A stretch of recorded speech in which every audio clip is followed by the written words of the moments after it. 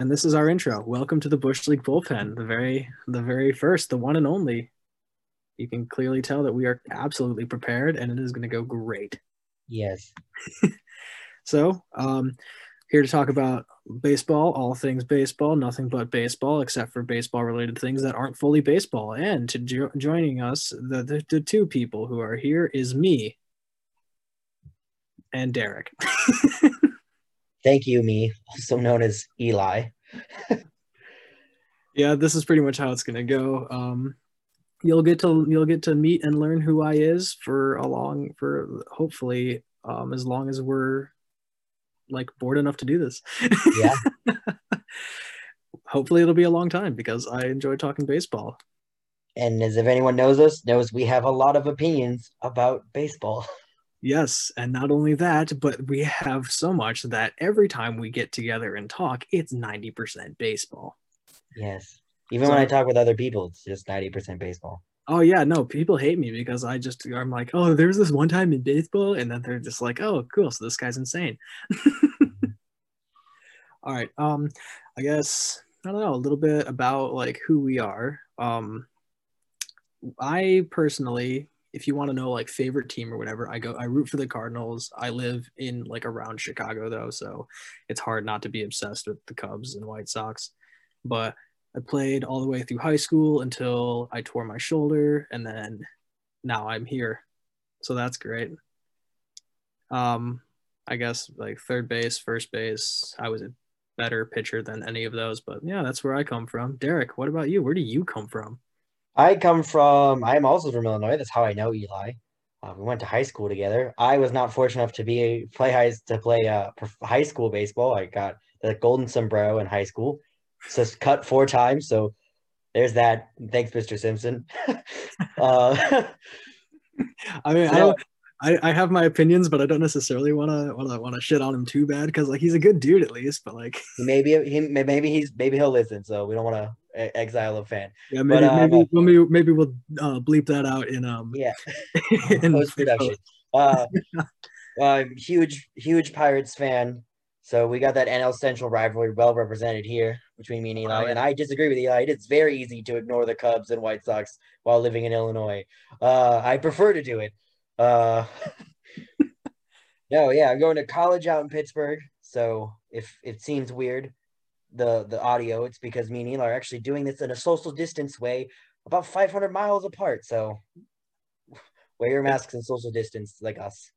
Yeah, COVID. What are you gonna do? What you're gonna do, or what you should do, is wear your mask and stop Yeah. complaining because we're, as the horrible saying is, we're all in this together. And if one person tries to be stupid and kill people, then people gonna die. Yeah, So let's avoid that. I want to go to baseball games. People wear your masks. Yeah. Anyway, Honestly, that's the thing. That's what this is all about. It's all about stopping the pandemic so we can go to freaking baseball games. that's priority one now. Priority one, 100%. All right, let's dive into this. So Eli, I think we should start with the what I think is the division that had the most news so far this offseason, and that is the NL East. Yeah, the incredible NL East, which just 2 years ago had the best team in baseball, if you go by that being a World Series championship in the frickin' Nationals, Yeah. which is just the most interesting team to me to talk about. So, on that note, we're gonna not talk about them. Yeah, we'll come to we'll back. We'll we'll come save back. the National.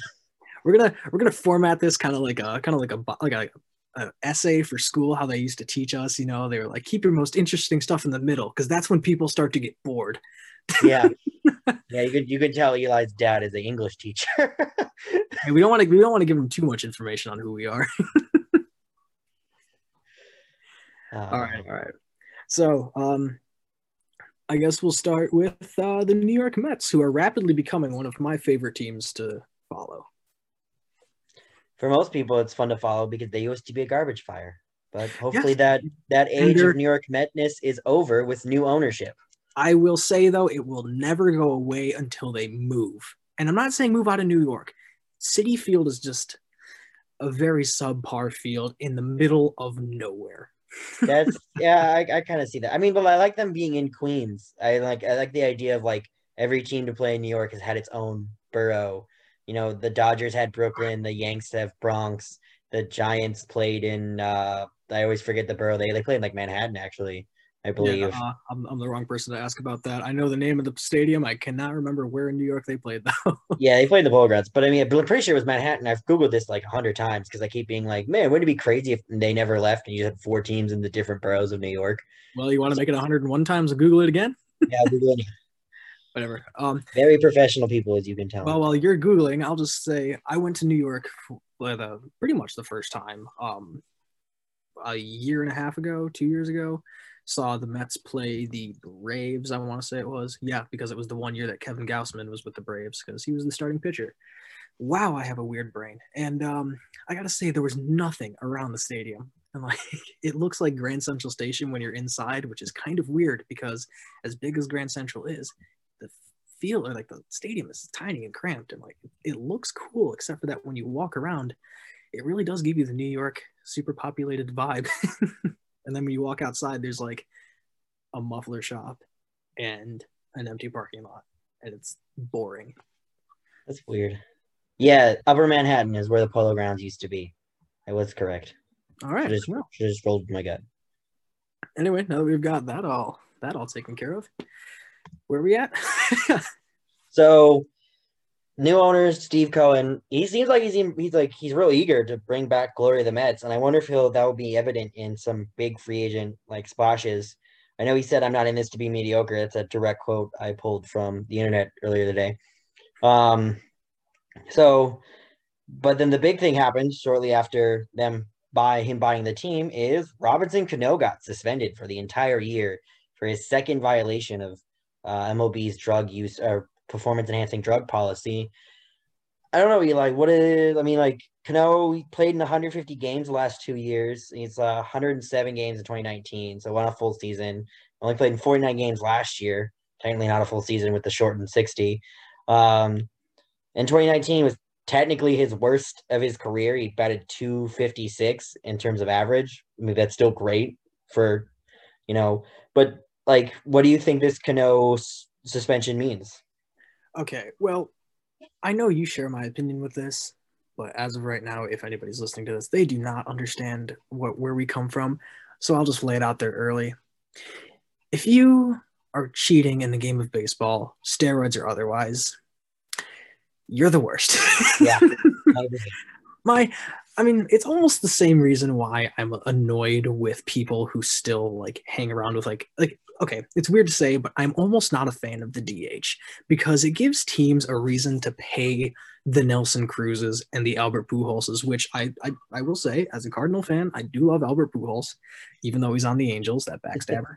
But the problem is, you now have these guys who are in the minor leagues, and like we're expanding the minor leagues like incredibly. Like it was just announced that there's going to be another like Class A. Oh no, it was a prospects league. That's what it was. So we have all of these prospects who have a chance at making the majors. They work their asses off, and they have fantastic talent, and they lose their spots to guys like this, to like 40-year-old guys who play DH or Robinson Cano's or Yeah. Alex Rodriguez's or Barry Bonds's or Roger Clemens's. And it's frustrating. It's like, why? Like, okay, you're making millions and millions of dollars. Like, what is I'm looking at what was Robinson Cano's salary or whatever? It was like $24 million, something like that. So like, It's got to be something like that. Let me look it up. like you're making $24 million, and that's just with his few years with the Mets. And remember, this guy is a World Series champion with the Yankees. After that, he got this massive contract in Seattle. So like, why do you need to cheat to keep your career going? If you are going down, you might as well just like David Ortiz did, even though he was a cheater as well, but he's still not cheating, put up the greatest retiring season in baseball history. Like, just go down naturally, and if you go out great, you go out great. If you don't, you don't. But you're just ruining your own reputation, and you're ruining it for other guys. It's just frustrating to see. So he would have made 24 million if it had been a full year, but with the adjusted, he made about 7.5 million, and he was in line to make around a little over 20 million this year. Yeah, Before the suspension.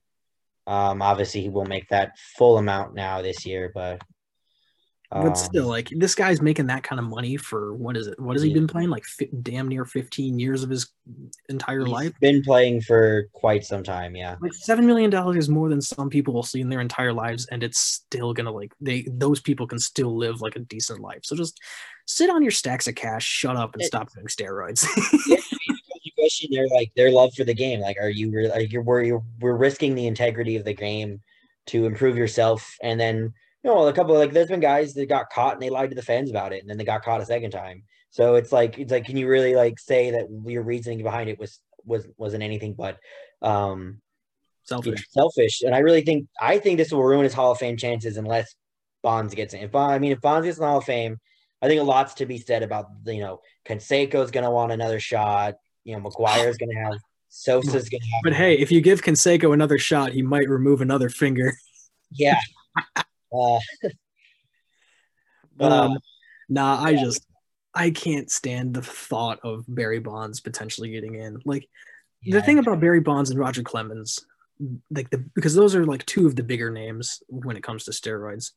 These guys were Hall of Famers before they took steroids, which is it's pretty much undeniable. I mean, Clemens for sure. Barry Bonds, some people may be able to argue that he wasn't. I think he would have gotten to 3,000 hits probably. Even if he was on pace to with the stats he had for the Pirates, and that's if he wasn't cheating with the Pirates. Like, we don't know when he started using them. Yeah, that's the problem with these steroid era guys. The age-old thing about steroids that people try to say is well, steroids can't make you hit the baseball. You still have to be good, have good hand-eye coordination. It's but the thing is, sometimes people hit the baseball, it goes in the air and it goes right to a guy. But when you take steroids, you can still hit the ball and it just goes a little bit further past those guys. Yeah. So let's remind people, Willie Stargell's average home run distance was or average fly ball distance was 400 feet or 400 feet or something. And if you actually looked at it, he actually is his average out was farther than most stadiums are distance today. Yeah. Think about it. If you want to go that route, how many more home runs would Willie Stargell have had if he had played in this era or with these sides of stadiums? Mm-hmm. So I don't like that argument of just they still would have made the Hall of Fame without the steroid. I think as soon as they get caught, that all goes out the window. That's all now is, but this is a point, and I think we should say this for a later podcast more on these potential, Hall of Fame steroid users, guys who got caught once early in their career never got caught again. Where do they stand? But yeah, there's a little teaser for David Ortiz. Yeah, that's a big one. There's a teaser for the future if anyone really likes this. Because this podcast. David Ortiz is probably the one player that I'm most conflicted with in baseball. Yes, I am 100% there.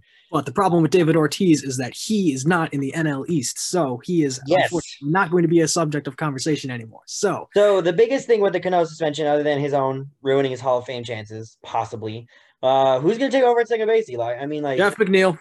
That's what I was going to say. Jeff McNeil, the outfield, Mets have for a while had some pretty good outfielders, Brandon Nimmo, Conforto. They have a good mix of outfielders. I don't see why not try to give him let him at least win the job out of spring training. I mean, Jeff McNeil was a second baseman too coming up, or was he third? He was a third baseman? I think he was third baseman because he does play third every once in a while in the majors. I mean, they had Robinson Cano at third base a couple times last year too. So I wouldn't say that there's a hole there because you have JD Davis, but Jeff McNeil is really just kind of a utility guy, but I see him way more as a second, flourishing way more as a second baseman. And I mean, I feel like you just got to try it. I mean, it's not like you're losing anything by putting him at second base and putting him in the lineup in general. He's got the best contact bat in the league other than Luis Arias, but yeah. I 100% agree with that. And so I know the Mets depth chart behind Cano, this is always adjusted to once the season starts coming up. They had Luis Guillermo. He was pretty much the guy who was right under Cano. And I think that was mainly because McNeil was bumping around the outfield pretty much all season. And I really feel like it's McNeil's job to lose unless the Mets want to go out there and show everyone that they're the team, that the New York team, and they want to steal DJ LeMahieu, which that would be a huge move for the New York Mets. If they stole, if DJ LeMahieu went from New York to New York, Yankees to Mets, just across the subway. What? Is that just across the Subway just Series? across the subway. I think that would be a huge. I mean, he'd pretty much burn he may upset every New York fan in the entire which is country. which is the thing because I have the places that I want DJ LeMahieu to go to or where I think he would fit in. But the thing is, if the Mets sign him, it will piss off Yankee fans, and that's all I live for. I mean, but I think they're gonna be pissed off anyway because if he doesn't re-sign with them, they're gonna be like, "Whoa." I Yeah, mean, but but like it's even worse when he like imagine if Boston picked him up. Like that'd be the ultimate dick punch. Like I'd just be but Boston has Michael Chavis. But we'll get to that. We'll get to Boston. yeah. uh, Again, not an NL East. no, So so the big thing is I think the appealing part of New York for DJ LeMahieu is he would be a second baseman again. There's no way he would play over Alonso no. at The first only base. way that would happen is if they had Alonso goes instituted down. universal DH, but that is not Yeah. a thing anymore apparently. Now the they're telling the owners to proceed as if there won't be a universal DH. So we're going to assume there won't be one. I mean, No. other free agents, if they want to spend the money, like Colton Wong's a good left-handed bat. I will forever defend Colton Wong. I really enjoy watching him play. He has one of the absolute best gloves on the infield that you can watch. That's and true. And he is insanely clutch when I want him to not be clutch, and I hate that. I don't know how many times I was like, crap, Colton Wong's up, and then like Colton Wong would hit a 3-run shot. And I was like, well, yep. That sucks. It doesn't matter what his batting average is. If you put him in a high leverage situation and say turn it loose, he will do exactly that. Ice in his veins and a warm bat. That's all that matters. Absolutely. There's also, I know you could reunite with, and another option, the Mets could reunite with Joe Panic, who they had on the team, I want to say last year. I think he was on the Blue Jays in 2020. I thought he was on the Mets in 2019. I don't remember that. I remember Neil Walker being on them for a little bit. Yeah, that's another guy I think they could reunite with. Neil Walker, a good utility guy. I am pretty certain Joe Panic. I don't remember him being on there. Played for the New York Mets, and I personally don't think that second base. He played for the New York Mets in 2019. He got dropped from San Francisco, and the New York Mets claimed him. How many games did he play for him though? What? How many games did he play for him though? Played 39 games, 103 plate appearances, hit 277. I mean, it was one of his better stints in the majors since 2017. He must have really liked the park. Yeah, I mean, I +2, like, the hitting coach, and it also depends, like, the hitting coach the Mets side. I don't believe they have signed a new hitting coach yet. And speaking of hitting coaches, I mean, I know, like you said, that they need to sign a new one. I personally don't think that second base is their biggest issue because, like we said, they have McNeil and they have how do you say? You said Guillermo, but that does not. I believe it is Guillermo. It's just kind of weird because there's no O after the M. So like, man. But I think that's how it's pronounced. If I'm saying this wrong, I 100% apologize to Louise. I'm painfully American, so like I have no opinion on how it's pronounced. 100%. I'm there. I know this is a podcast. You can't see our 100% American faces. I took some semesters of German, so Aaron Altair. I got that pronunciation down. Max Kepler. Real. But anyway, back to my point. Just I don't think that second base is the biggest issue because if you put Jeff McNeil out there, I mean, like I said, you have one of the best contact bats in baseball. And you don't have to worry about fitting him into the lineup anymore. And you may see improvement in the power with him being able to, regularly play at one position. You don't have to worry about where am I playing, what glove do I need today, and the power may find itself. But also they have depth behind him too, because even if Jeff McNeil doesn't play second base, like we said, we have Luis who's up there behind him. We have Andres Gimenez, which I know that these guys are like prospects and they have yet to fully prove themselves. But I mean, why not? Just go for it. I mean, I will always use this example mostly because it'll make you mad. But the 2016 Chicago Cubs, one of the youngest all-around teams to win a World Series. And they did it by just throwing prospects out there like Javi Baez like the year before and saying, screw it, see what they can do. I mean, you could even bring up an NL East. This is the theme of the show today. An NL East example. I mean, Ian Anderson, look what he did in the offseason. Exactly. He got a shot in the postseason. I mean, prospects. I mean, the Nationals. He got a shot in the postseason, and he shot his shots. Yeah, I mean, Soto, look what he did against. I mean, and then there's something to be said. These top prospects, they're top prospects for a reason. And So why You not? don't want to rush him. You don't want to rush him. You don't want all of a sudden to be that, turns around and you did what the Royals did to Kyle Finnegan, who was a top prospect left-hander, pulled him up too early because they needed it from the playoff push, and they just never really gave him a chance to settle in, and he kind of never got a chance. He's real good. So, I mean, you don't want to rush him, but at a certain point, it's the major leagues. You sink or swim for a lot of times for a lot of guys. Yeah, absolutely. And I mean, just why not? I mean, especially when you have a lineup like the Mets, like they don't really lack hitting all that much. I mean, sure, there's some places where consistency is left to be desired, but I mean, look at the entire MLB in 2020. That's just Yeah. the theme. So you can't really fault the Mets for that. I mean, Michael Conforto, you put him up there against a right-handed pitcher, and he's just gonna put the ball in the upper tank every single time. Lefties, not so much, but he'll still spray hits everywhere. Yeah, I expect him to just go off. Yeah, He's a definitely guy. I don't think we've seen the best from Michael Conforto yet. So I agree with you. I don't think second base is the biggest problem. I honestly think the Mets might need more pitching. I mean, I think that could be said for every team. I agree. I do. Pitching is the main and most important thing. It is a rare supply, and when you find good pitching, or these guys that work, you need to hold on to it. They made a dent into getting a better bullpen. They went and signed Trevor May to a 2-year, $15 million deal. Underappreciated. He is. I mean, the stats don't necessarily agree with that, but he is a guy with great stuff. He has a great personality. It's funny. Let's get him on the show sometime. Trevor May, if you're listening. Absolutely. Absolutely. Yeah, if he's listening to the first episode of this Rinky Dink podcast. I don't know, maybe I mean, hey, his YouTube channel only has 35,000 subscribers. That's not much by today's standards, so why not? Yeah, maybe he's searching out up and coming podcasts. Yeah, I mean, I know it's kind of weird to plug other people's channels, but go watch Trevor May on Twitch. Go watch him on YouTube. He's hilarious. He's a lot of fun. And I mean, like, I think too, like you said, he's got great stuff, and the stats don't really go with how good he is. But I mean, I think that's just because of where he's played the last couple of years. Plus his job.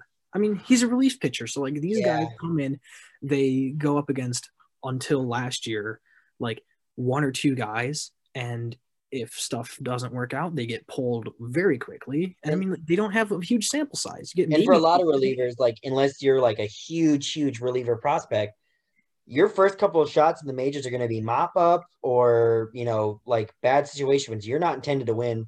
Yeah, you're coming into games where, I know this is an extreme example, but you're coming into games where you could be down by about 10 runs. There's the bases juiced and guys at the plate are just feeding off each other and they just keep knocking you around. Like, it's just going to happen.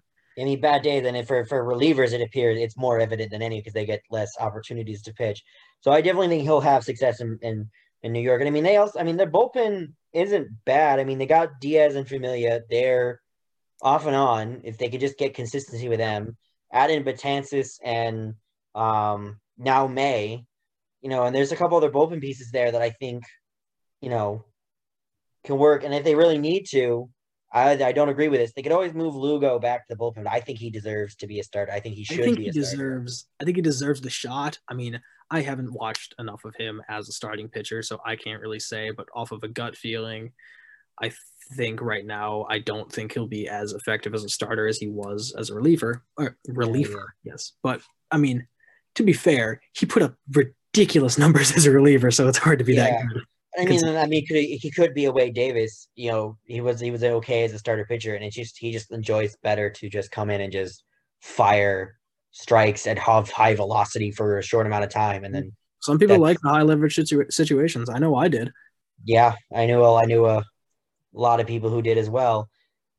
Granted, so my opinion on high leverage situations doesn't really mean much when you don't play past high school. Yeah. We're like the discount Rose and Millar. Absolutely. You know what? I'll take it, dude.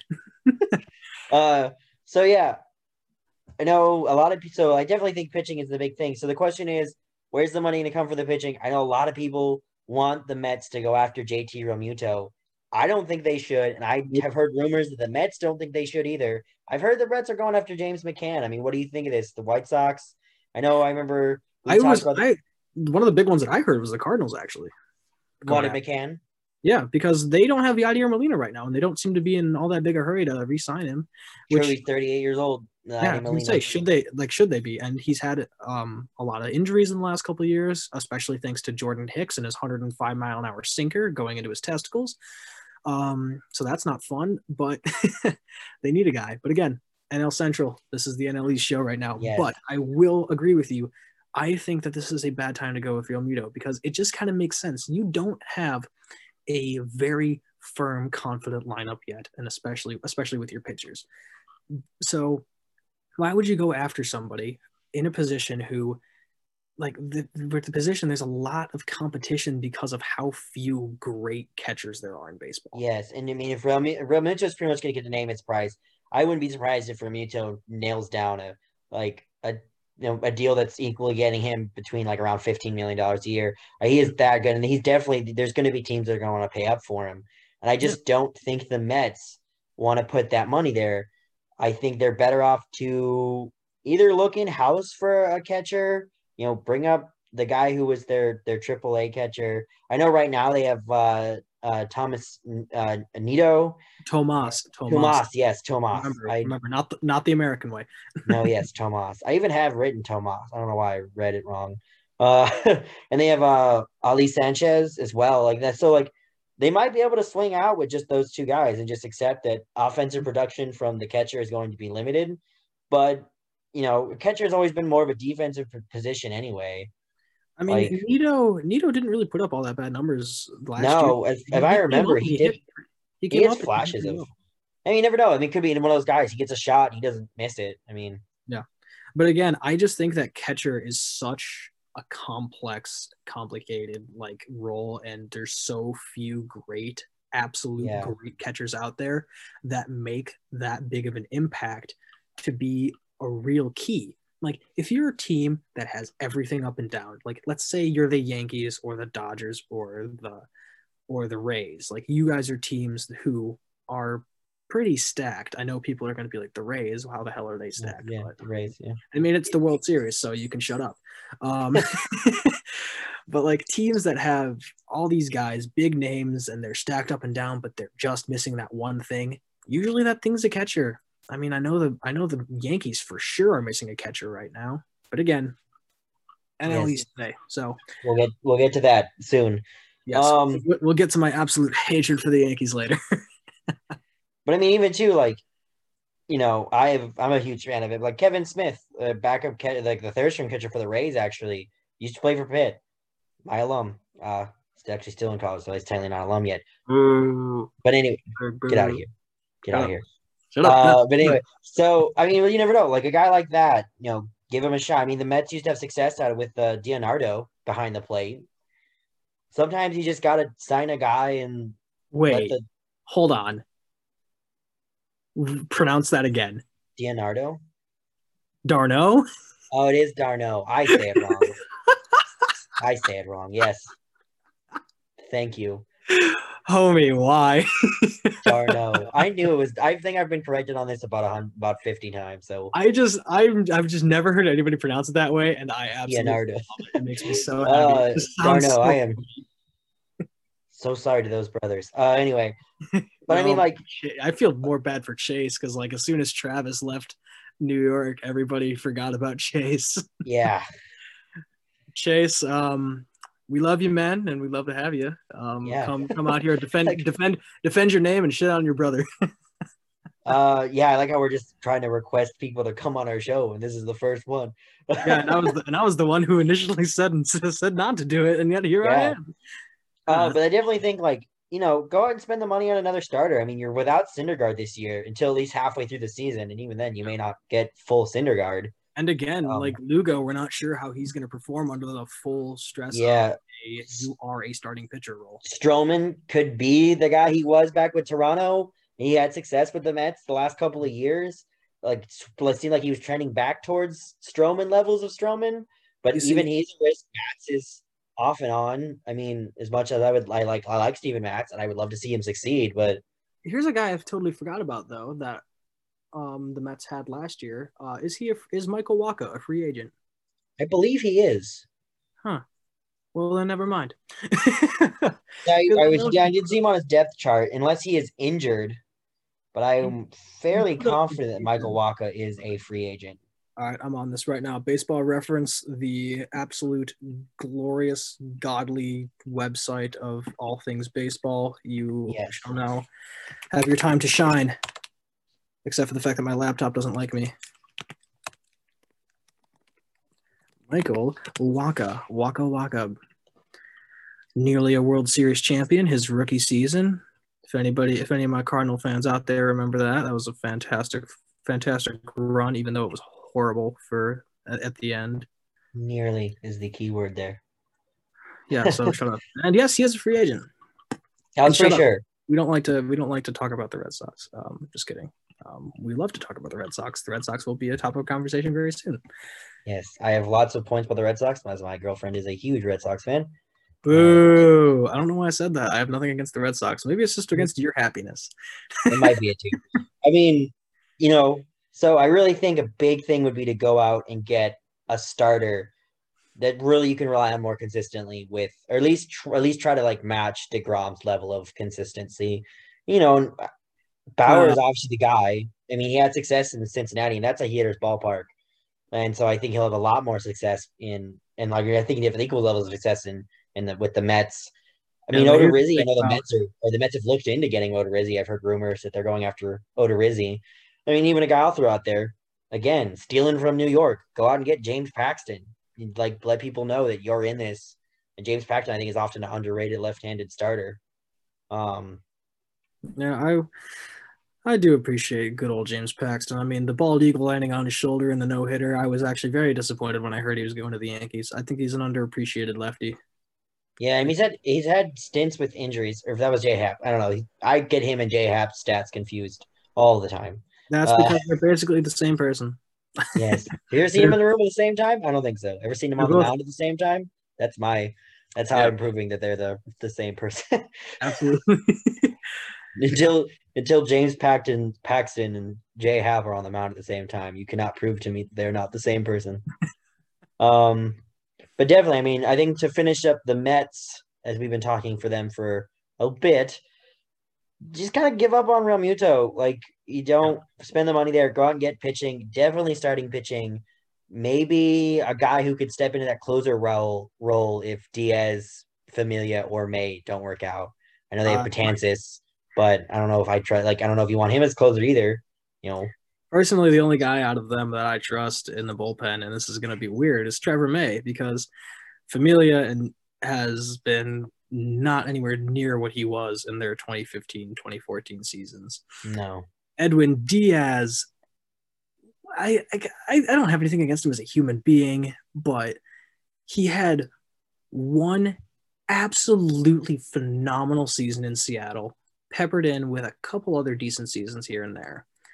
And his first year with the Mets was one of the worst, most shaky reliever seasons that I had ever seen. And I'm not saying give up on him. I would never say that. no, and Don't put so you much faith. never know too. Like that could always been like a like the bullpen guy or whoever the bullpen coach was or the pitching coach that could have been and one of the main like they try to do something like we'll make you better and they should have touched something and Yeah. that could also come down to ownership like new ownership, hopefully a new path for the New York Mets. They're hopefully no longer going to be this garbage dumpster fire team. Looking forward to the future of the New York Mets as Yep. we move on to what I think is the now favorite of the National League East, Without a doubt. uh, the Atlanta Braves. Yep. Eli, do you agree with me? Are they the favorite to win the division? Oh, absolutely. I don't see anything going wrong with the Braves. Oh, okay. All right. Maybe I'll stop myself there.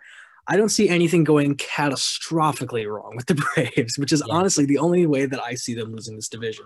I don't think the other teams are strong enough.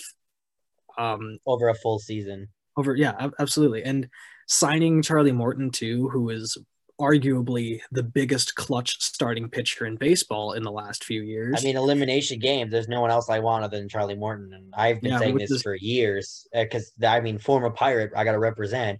I always said Charlie Morton had ground chuck for a reason. Can't go I just wrong with ground chuck. I just want to let everyone who's listening know how hard I rolled my eyes as soon as he brought up the fact that he was a former pirate. Got to represent. Gotta represent. Yeah, I mean, you don't really have to, but I mean, you do it anyway. Brought up the Cardinals like 4 times, so Hey, I bring them up, but I don't like. Whatever. It's not even worth it. We bicker about this like an old married couple all the time off the air anyway. and So another point too is the Braves signed Drew Smiley, a kind of an underrated signing, one no, year, $11 million no, deal. no, You don't like that? I don't. I really don't. And you may call it underrated, but I call it Edwin Encarnacion, and which is a very weird thing to say. So let me explain. The White Sox signed, what is he, 36 years old? He About can't yeah. play. He can't play defense, and his hitting has lacked everything except for power. Well, I mean, even that's kind of gone down. And that they signed him to a 1 year, $12 million deal when they could have put that towards anything else. Yeah. They could have put that towards at least one more guy in the bullpen because there were huge question marks put up in their bullpen. Or they could have gone after another starting pitcher because, I mean, they got Dallas Keuchel and they had Lucas Giolito, and then behind them they had who? The thing is, like, the Braves, they don't necessarily have these shortcomings in their pitching staff No. where Drew Smiley would be needed. I think that honestly, the eggs should be placed in the basket of their younger pitchers. Ian I mean, Anderson. I always wonder if Drew Smiley they want a veteran to match with the fact that they have 3 very young starters in Soroka, Fried, and Anderson. You just signed Morton. There's your veteran. That's true. Well, I think the Smiley was signed first. I don't Yeah, know. I I know think Morton might have been the long shot thing, but like Morton, this is a homecoming for him. He started with the Braves. But I mean, you never know. They could be moving Smiley to the bullpen and do what Pittsburgh did with Dutch Oven, Derek Holland, where they had him start a couple games, relieve a couple games. That's his nickname. I don't know why. That was what I first remembered. Well, if his teammates came up with that nickname, then I don't even want to know the story because I think I already do know it, and I pity those teammates. He's probably great at cooking with Dutch ovens. I know chicken parmesan and Dutch oven was one of my favorite recipes. Yes, that's totally what I meant. But I mean, like the only other things I mean, I think one of the big things the Braves do need is they need outfielders. They let mm-hmm. Duval, wasn't it? Duval go recently. He's Duval. a free agent. Yeah. Austin Riley is pretty much, I think, locked in at third base. Yeah, because I mean, I know that they just spend a lot of money to re-sign Johan Camargo, but I mean, He's a good utility guy. He's a good utility guy, but they don't use him enough. Like No. They don't use him enough to merit, what was it, a $12 million contract? I feel like sometimes these teams just kind of throw out money just to keep the name. Yeah.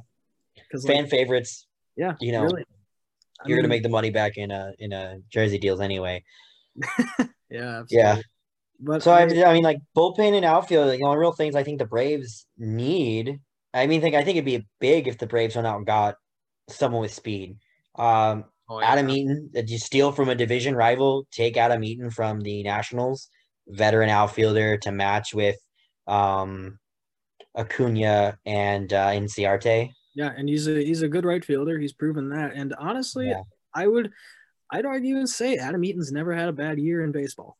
Like he may have had down seasons compared to how he's played, but I personally think that he might be one of the most consistent players in baseball. I don't know. I like the dude. Yeah, and if you want to make a big splash in terms of going out and getting a left fielder, you can go out and get Jock Peterson from the Dodgers. I mean, he's a free agent. The Dodgers had shown interest in trying to trade him when they did trade him for like what was it, like 10 hours? An hour he was traded to the Angels, and then that other deal went through, and then the Dodgers were like, never mind, we're not trading Peterson. That was one of the weirdest days of phone watching that I've ever had because I'm just like, oh, Peterson, oh wait, and Gratterall, and wait, and Betts, and wait, no, none of them. None of it happened, but then all of them got traded except for Peterson. Yeah, all of them. Yeah, and then the Angels were just like, never mind, we don't want anything. Yeah. So yeah, I mean, like power hitting left fielder.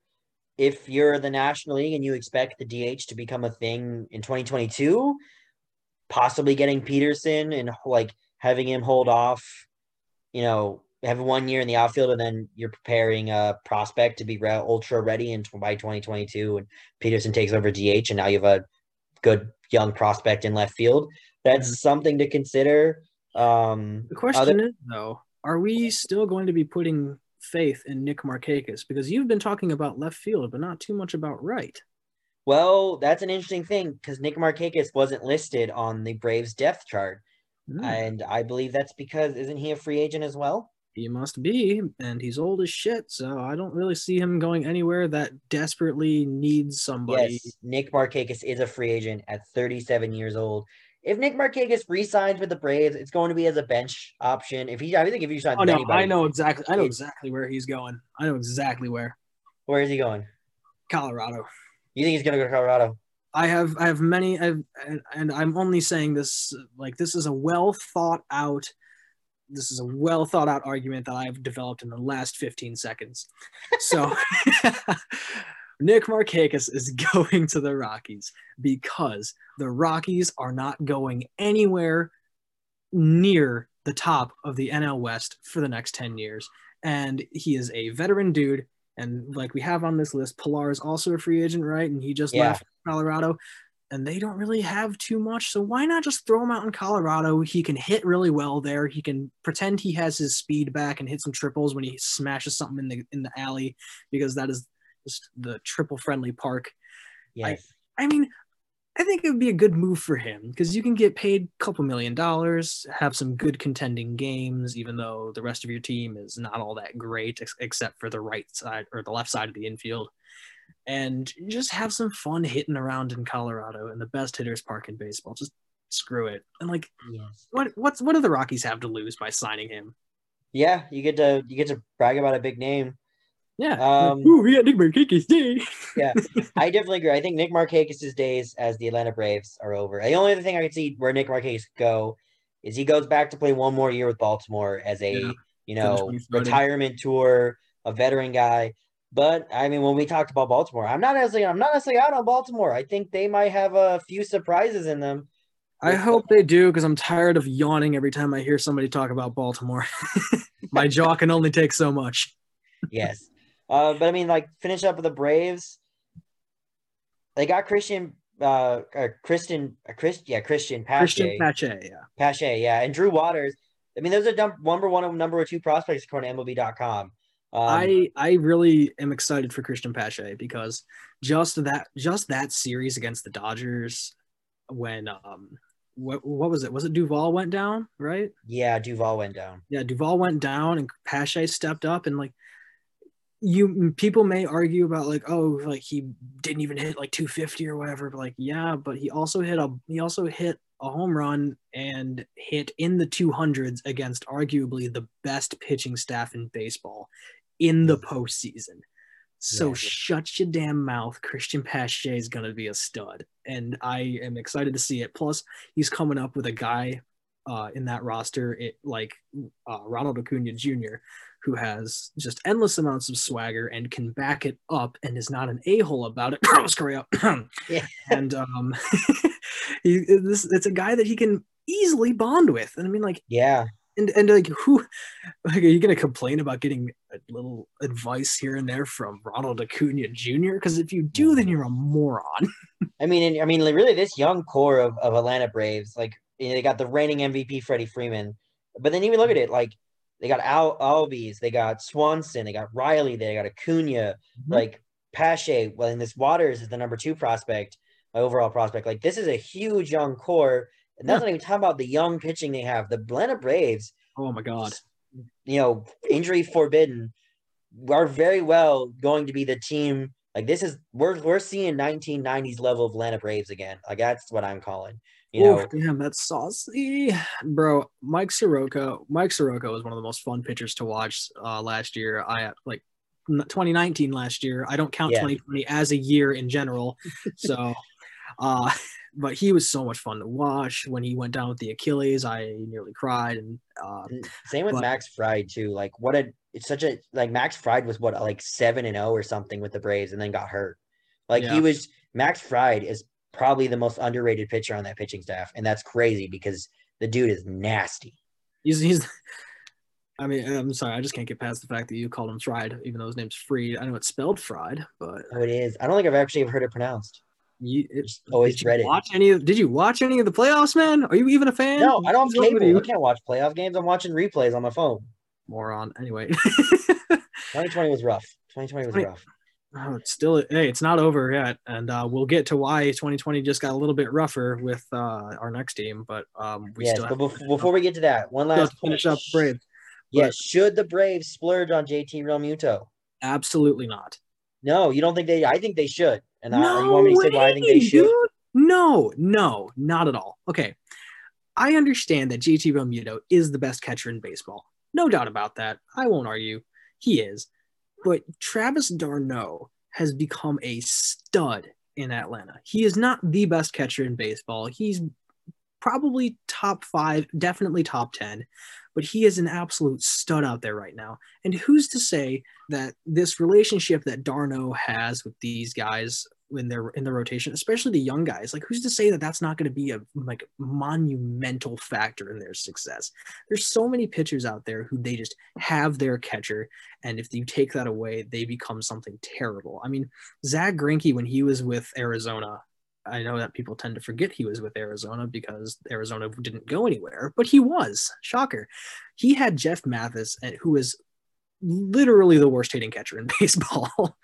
But he has said, I can't remember his exact words in an interview, but he said that Jeff Mathis can call a game like no other catcher he's ever had, and he just had to have Mathis behind the plate every time. Seems like that's Kyle Higashioka for Garrett Cole, and who's to say that's not d'Arnaud with these young guys on the Braves? And I do not want to mess with that mojo. That's a very fair point. And I mean, the only reason I would say go out and get Realmuto is you have these young guys and you have a great catcher like Realmuto who you'd hope would shape and mold them into fantastic starters. But you never know. Like Realmuto may not be that kind of guy that you want shaping and molding pitchers. It may be d'Arnaud is the guy you want shaping and molding pitchers. Mm-hmm. I don't see, like, if you want to go out and you want to get a backup like that's the thing. d'Arnaud is a starting catcher. He's not a split time catcher like what the White Sox tried to do with Grandal and McCann. He is a starting catcher. So if you want to get somebody, if you want to get another catcher on that team, it has to be a backup catcher. You can't go out and get a JT Realmuto because if you try to split time with d'Arnaud and Realmuto, they're bound to get at each other. Like whether or not there actually would be bad blood between them, but just one of them is going to want to start more than the other. And there's going to be a valid reason for one of them to want to start more than the other, but they both deserve to start always. All right. Well, Travis d'Arnaud, you have our A-OK. We want you as a starter. You have the stamp of approval from the Bush League bullpen. We need to get somebody on this. I need to call somebody and make this a thing. We need like a little graphic. Stamp of approval graphic. Yeah, even though it's a podcast, I just need it for myself. Hey, who knows? Merch. Yes. Bush League. Looking at merch options. Episode 1, we're already looking at merch options. We have high hopes, people. High hopes. Yeah, we have high hopes because then when we crash and burn, it's even more spectacular. Yes. All right. All right. So I think we're good on the Braves. I think we move on to our next NL East team, the Philadelphia Phillies. And I know Eli wanted to say a few things before we really got into the current Phillies. Yep. I think he wanted to say a little nice words about former Philly that we lost. I want to go back. Yes, I want to go back to the 1960s and 1970s because as of today, what is it? December 7th. Yes. We heard that 2020 was a dick bag once again and took a man named Dick Allen, who many people may not know of, but you definitely should. He was, if I can pull up the stats because I just ruined my computer. There we go.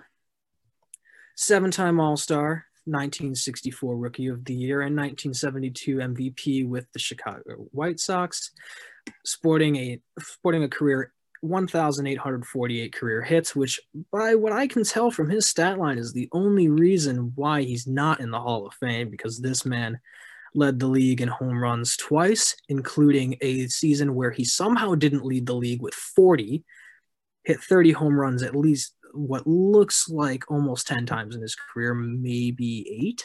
I don't know. I don't want to do quick math right off the bat.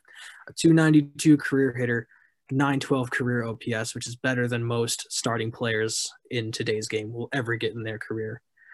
So not only this, but this dude had some pretty decent wheels going along with it with 133 career stolen bases.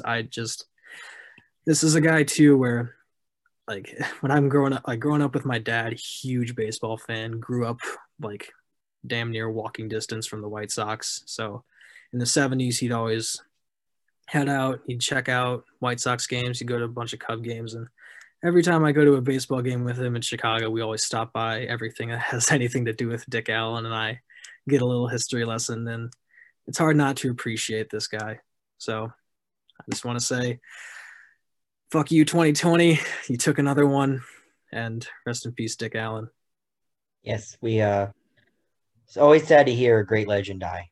Yeah, absolutely. And yes. it's especially sad when people kind of tend to forget a few of them. So let's not forget Dick Allen and not forget how great of a career he had. Yeah, a lot of good ones in baseball that often don't get their time in the sun. Yeah. But anyway, let's Lighter move on. note. Yeah. So I think the biggest thing with the Phillies, they should give up on Real Muto. I know this has kind of been the NL East why you shouldn't sign Real Muto show, but Might as well give that the title. yeah. I mean they got Knapp. He is a decent catcher. He's not bad. The thing with the Phillies is it's kind of what I said with the Mets before. Like they have such a good team right now, but they have some places that need to be worked out, and that the catcher, with how sporadic it is, like for like performance wise across the whole league, catcher is always the last piece that you should be looking at because who knows where you can get production from. And with the Phillies, there's just way too much to fix And first. it's pretty much all in the bullpen and starting pitching. I mean, what 2 years ago when they got Real Muto and Segura, and I was like, oh, okay, they got Real Muto and Segura. There's the offense. They should stop and spend the rest of this money on bullpen pieces, and they didn't. They went out and got Harper, and their strategy was we're gonna score 10 and hope the other team doesn't score 11, and it didn't work. The problem is they could score 10, but the bullpen would give up 15. Yes, they too much faith in a bad bullpen. Yeah. So, I mean, I think if you really, really want to go out and get a catcher, there are veterans that I think you can get great production from and would have great success in Philadelphia. Mike Zuino, we saw him in the postseason with the Rays. I think he's a very under the radar catcher. I liked him back with Seattle. Sandy Leone has great offensive potential. Tony Wolters had the big hit against Chicago in the wild card game, the third string catcher for Colorado. Okay. Hold on. Before we say anything more, big hit against the Cubs in the wild card game. It's not hard to get a big hit against the Cubs in any game after 2017. Dude, okay, but that was just a great moment for me to just watch that ball slip up the middle and Colorado take the lead and Chicago lose 2 home games in a row and get knocked out of the postseason. Oh no, don't get me wrong. Like it was funny to watch because like from a standpoint of somebody who grew up around Cub fans, but like you got to admit the Cubs are just looking sickly the last couple of years. But again, especially in the bullpen. But we'll get to that. Nano Central show will be. I can't wait for that show. That's going to be my favorite. I will try my best to control Eli, everyone. And plus, too, why not? Like, let me go. Yes, no, definitely not. And even too, we have Rafael I think it's Marchand. I want to go with Marshawn. I know it may not be pronounced that way, but it reminds me of Marshawn Lynch, who is my absolute favorite human being in the entire world. So, but he was their number 7 prospect. He made his debut in this weird, all hands on deck 2020 situation. I think he had like 8 at bats or something like that. And right now he's listed as the number 2 guy on the depth chart, according to MLB.com. You never know. Like that depth chart is kind of distorted because of 2020. I mean, and I'm sure a lot of it's going to get fixed after the winter meetings. Yeah, there's a lot of hammering that needs to be done to all these lineups. Yes. So you never know. I mean, keep him on as the backup and just let Knapp keep the job until he gives you a reason to replace him. But still, like catcher, it's just such a touchy spot for every team. I don't see this being an issue that's resolved for a few years. No, I mean, and the same thing you can say with the Braves. I think you could say with the Phillies, they have a good young core, that Mm-hmm. if you really put the time to develop, the Phillies could be annoying for a couple years. I mean, just you got Hoskins over at first base. I think is a huge power guy. Yeah, And he's he'll real definitely make the underrated. transition to DH once that gets actually implemented. Yeah, and you have Kingery. I think is an underrated utility guy. I think he's going to be pretty much their starting second guy. You have Segura. I Mhm. mean, Segura, I think is one of the greatest hitters in the game right now. And the reason he doesn't get love is because he He's just just on the Phillies. yeah, he's a shortstop for the Phillies, and he got bumped. He got moved around between second and short a lot. I mean, Mhm. made name himself He in even played Seattle. third for a little bit before Bohm came up. Yeah, and I think that I'm glad you brought him up last. I think that is the big thing. The Phillies are going to win the division this year. They need a big season from Baum. Yep, absolutely. And I mean, I might be saying this because he was on my fantasy team. I won, by the way. I don't know if anyone knows this. It Shut took up. me a while to bring it up. Nobody cares. Yeah, I'm I, actually impressed that you've held off this long. yeah, first year I actually won the fantasy baseball championship, and I was like, Yeah, and who won the inaugural season, by the way? Who is Tyler that? Shrek, Tyler. Um, oh wait, You, was he the one? Oh no, yeah, I you thought won the the inaugural first season one. was You won the second year. Oh shit! Damn it, my bragging rights are gone. I was like, Tyler won it. He went undefeated too. I thought that was the year after. Damn it! No, you won this. You won the year after. You're not. You can't even back. You're not even the guy who won back to back. Like, I don't even care. I still won, and that gives me some reign. It gave me reign over you until this year. So you know yeah. what? Now I finally won my own league. So anyway, Baum. I mean, he had a great season. He had 160 at bats in his shortened season. He got called up, I think, a little bit towards the middle. Yeah. 338 average, 4 home runs. I mean, I'm excited to see. And he is a backup first baseman, is exactly what you're saying. Hoskins moves to the DH. And there you go. You have Baum ready to take over at first base if Yeah. you don't have anyone else to replace him or don't want to spend the money to replace a first baseman. I will say though, I think right now with I think he will benefit from no universal DH right now because, I mean, if they move, you're almost making me say bomb now because it's Oh, it's bomb, Baum. Derek. It's It is bomb. Baum. Damn it. I'm bad at pronouncing names. I've noticed. If Hoskins goes to DH and then they do put Bohm over at third, they don't really have a decent third baseman behind him unless there's some prospect that I haven't paid attention to because I don't pay attention to prospects because I'm that kind of baseball fan. Even, but like you'd be taking him away super young. I know he has experience at first base, but you're bringing him up. He's a natural third baseman, and this is where he's been kind of been groomed to play.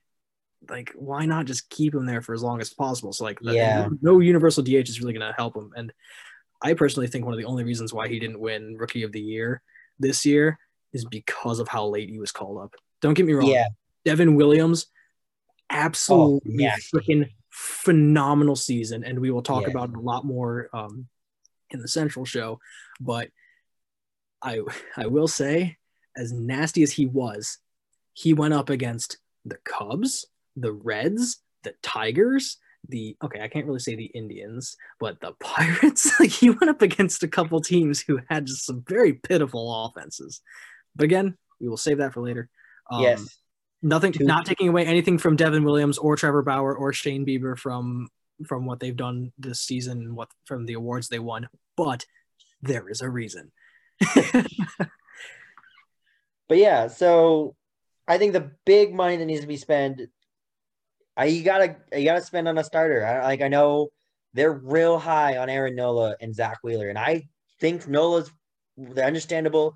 Wheeler, you can make the claims for. I know the Mets are not making the Mets had him, didn't want to trade. They stole him from the Mets, and then the Phillies even made the claim they wouldn't trade him for Ruth, which I was like, that's a claim. That's a get people talking about claim. That's pretty interesting. like when Adam Ottavino said like, oh yeah, I could strike out Babe Ruth, and everyone was like talking about it, and then he signed with the Yankees, and immediately was like, well, maybe not strike him out, but like at least get him to swing and miss once. And I was like, interesting. The things that the Yankees make their players do and say, man, it's ridiculous. Yes, I money gotta will say make though, you. as like maybe he's trading, maybe like the claim of trading Zach Wheeler for Babe Ruth is a bit of a stretch, but in MLB The Show, he is one of the dirtiest pitchers that you can have, and it doesn't make sense. But again, that game is also broken and thinks Kyle Schwarber is a gold tier defender. So maybe let's not give him too much credit yet. Yeah. I mean, but like I think Zach Wheeler is a great pitcher. I mean, I got some reservations about Zach Eflin and Vince Velasquez. I haven't seen anything from them the last couple of years that have really made me be like, those are a solid 3 and 4. Zach You Eflin know, had like those 2 weeks, like 2 or 3 years ago, or not 2 weeks, like maybe like a month, where he was just freaking untouchable. And then yeah. after that, he just kind of became your regular run of the mill Phillies pitcher. And I know the Phillies have a couple prospects they could always rely on if they really want to. I know Spencer Howard's their number one overall prospect. He is a right-handed pitcher. Right-handed pitcher. Uh, Came up last year. I think they used him he made a couple spot starts, Mm-hmm. like I think 3 or 4. But to me, and they also have I want to say it's Adonis Adonis Medina. Medina. Yeah, Yeah, they number 5 overall prospect. Also expected to come up soon. Those are in-house options they could do. Roll with one of those guys. and I will say, I think I would look in. I mean, this is again like somebody who doesn't pay attention to prospects all that much, but I watched, I believe it was Medina's first or last start. I don't know. They were both very close to each other. It was against the Blue Jays, I want to say. That guy, he lasted, I think, maybe 4 innings, but had some absolutely filthy stuff. Like Yeah.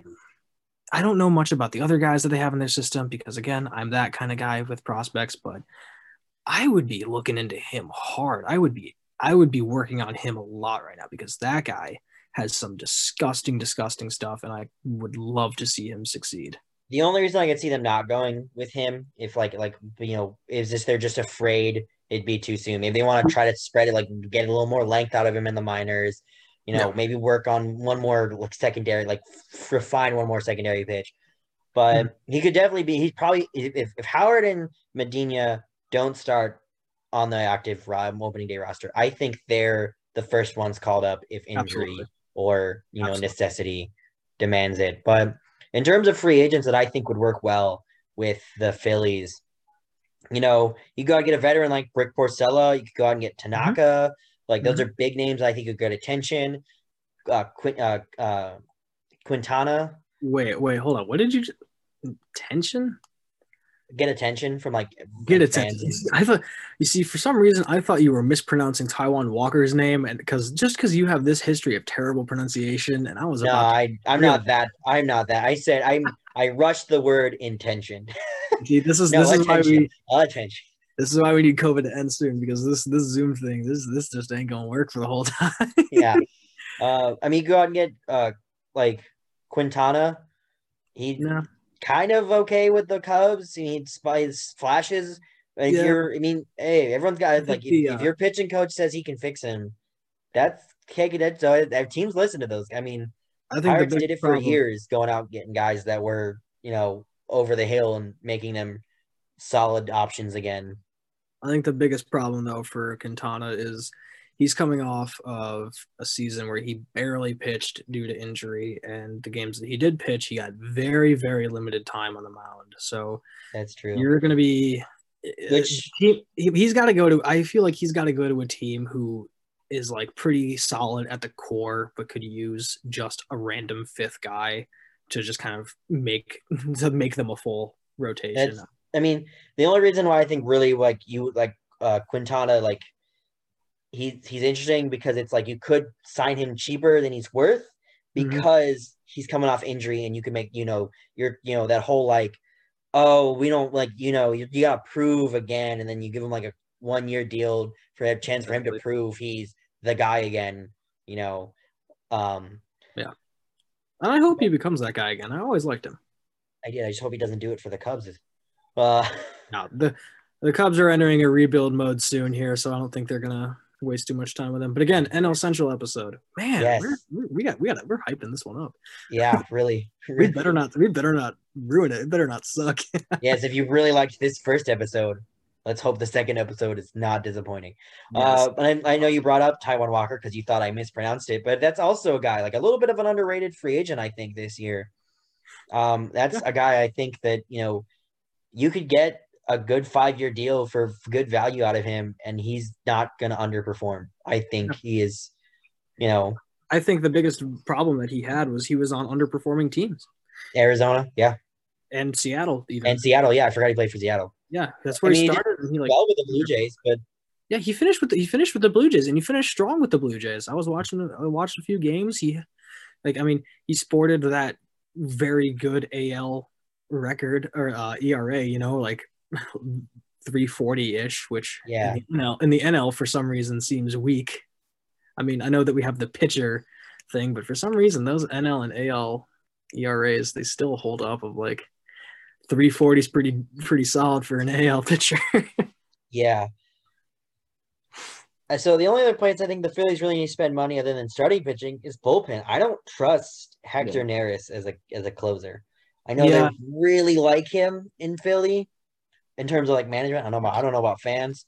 I don't know.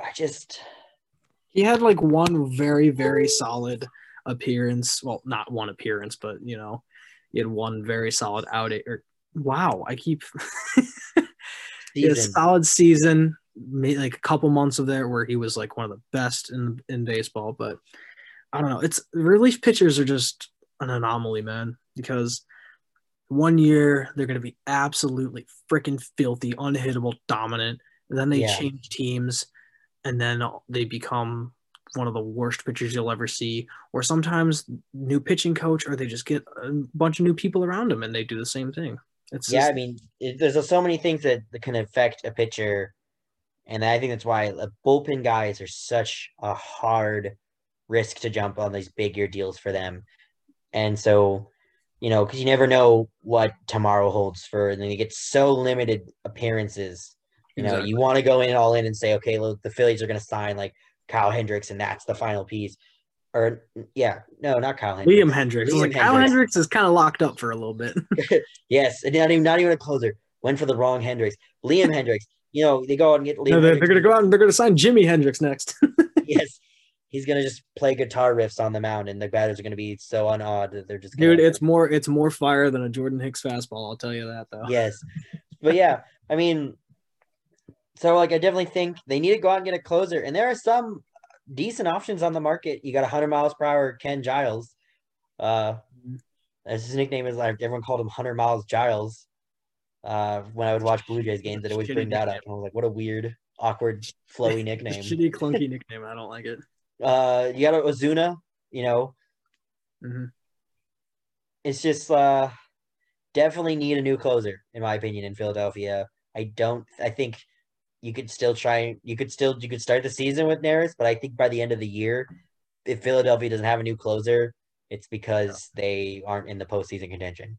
I personally think that the whole bullpen itself is more of a dumpster fire than the entire Mets team has been in the last few years. So I just think that like saying they need saying they need a new bullpen goes without saying for sure. But like I don't even know if it's worth talking about honestly because every single piece of that bullpen needs to be replaced. So I don't I even know. feel like you could find value in a couple of these guys.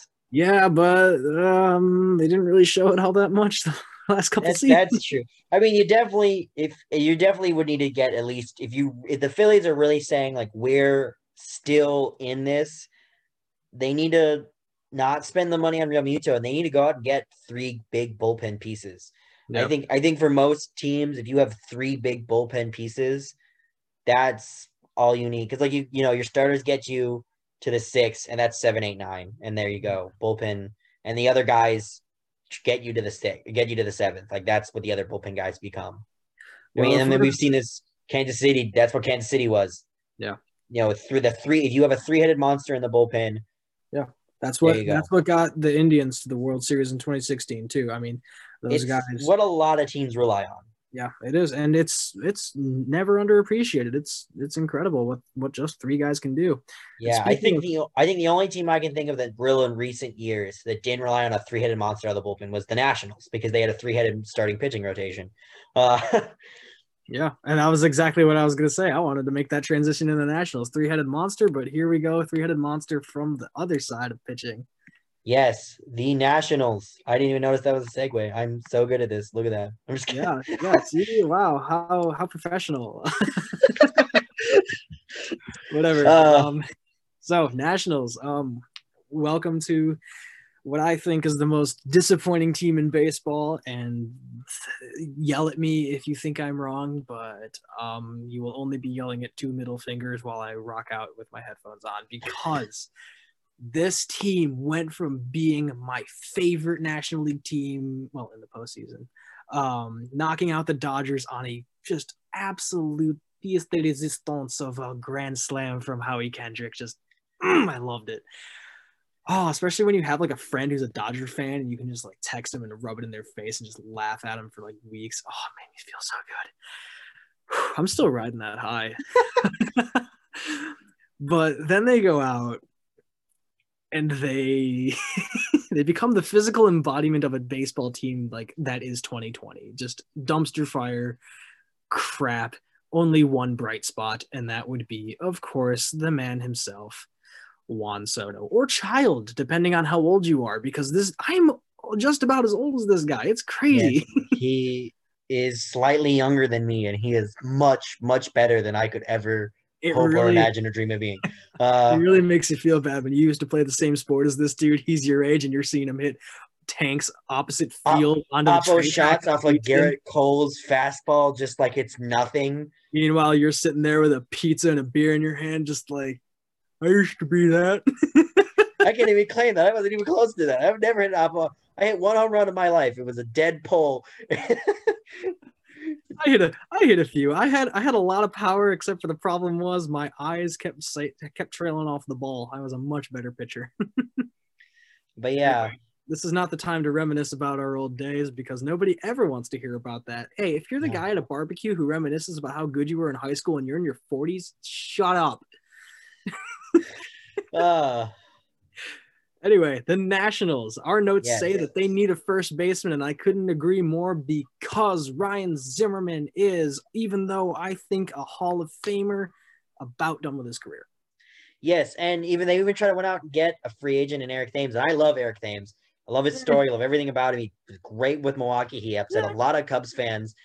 He didn't do that well last year, and I think again, 2020 messed up a lot of guys. I think there was a lot of guys that struggled because of 2020, preventing them from really getting into the season. I mean, 60 games, that's a slump for some guys, and I mean that's a bad slump for.